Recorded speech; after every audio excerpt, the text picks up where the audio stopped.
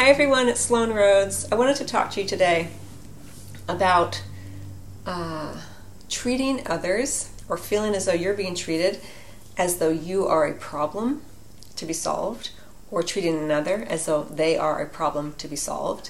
And this came up this week with a client, and I think it's especially apropos as we go into the holidays, because we are either thinking of family more or we are actually physically spending time with family more. And very often there's at least one family member who we feel as though they need our help, they're a problem, needs to be fixed, or they ask something of us and we see that as some failing on their part, or the reverse is true. We are asking something of another and they see us as a problem to be solved. And it's very difficult to treat another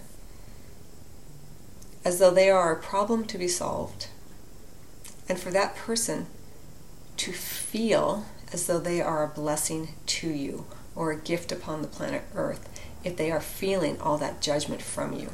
And the same goes for you. It's very difficult if someone is looking at you and thinking, oh, that person needs to be solved. They are a problem. They are a big problem to me. They need too much from me. They want too much from me.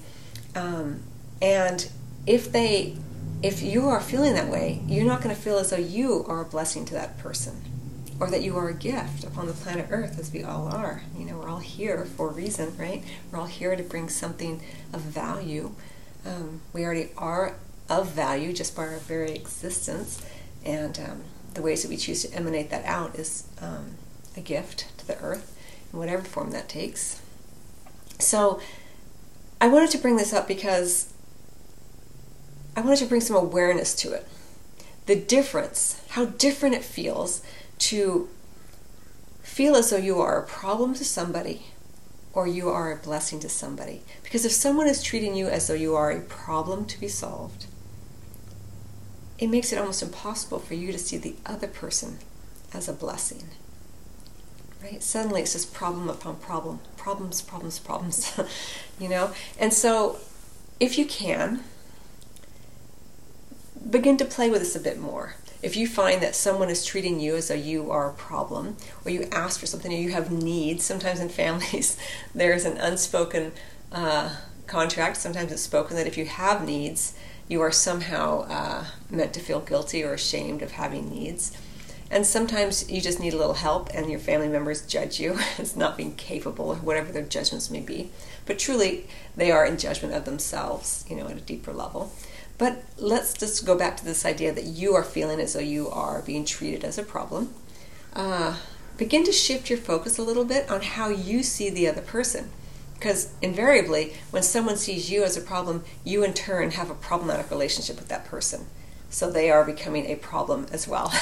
So see if you can shift it to, am I open to seeing this other individual as a blessing to me, teaching me lessons, helping me hold more sense of honor and love and respect for myself, no matter what they show me, you know. It's not easy. I'm not saying this is something easy, but it's something to bring into your awareness. So as you bring it into your awareness, you can begin to work with it and heal it and play with it more. It just becomes lighter, as opposed to creating a dense kind of feeling around yourself. And if you are looking at someone else's needs, or just their existence as being a problem to you, you can ask yourself, you know, am I open to seeing where I might be holding some judgment about myself?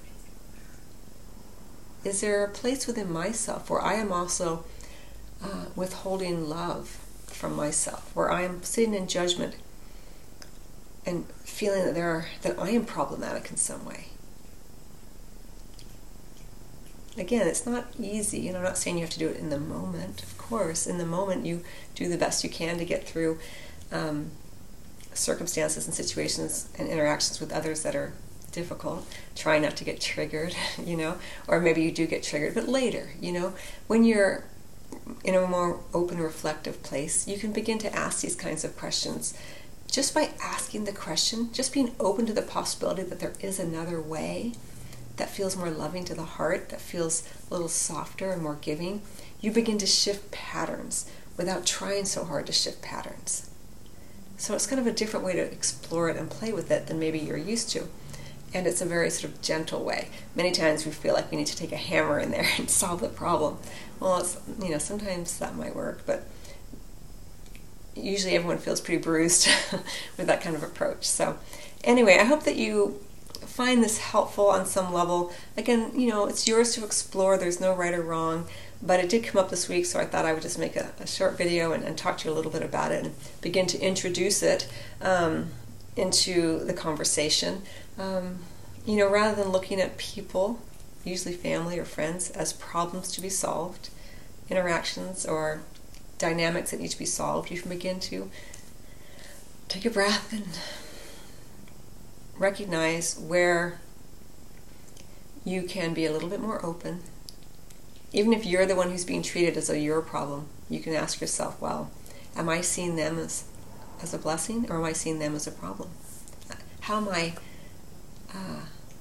not necessarily perpetuating, although that does tend to occur, but how am I locked in to this dynamic, to this dance?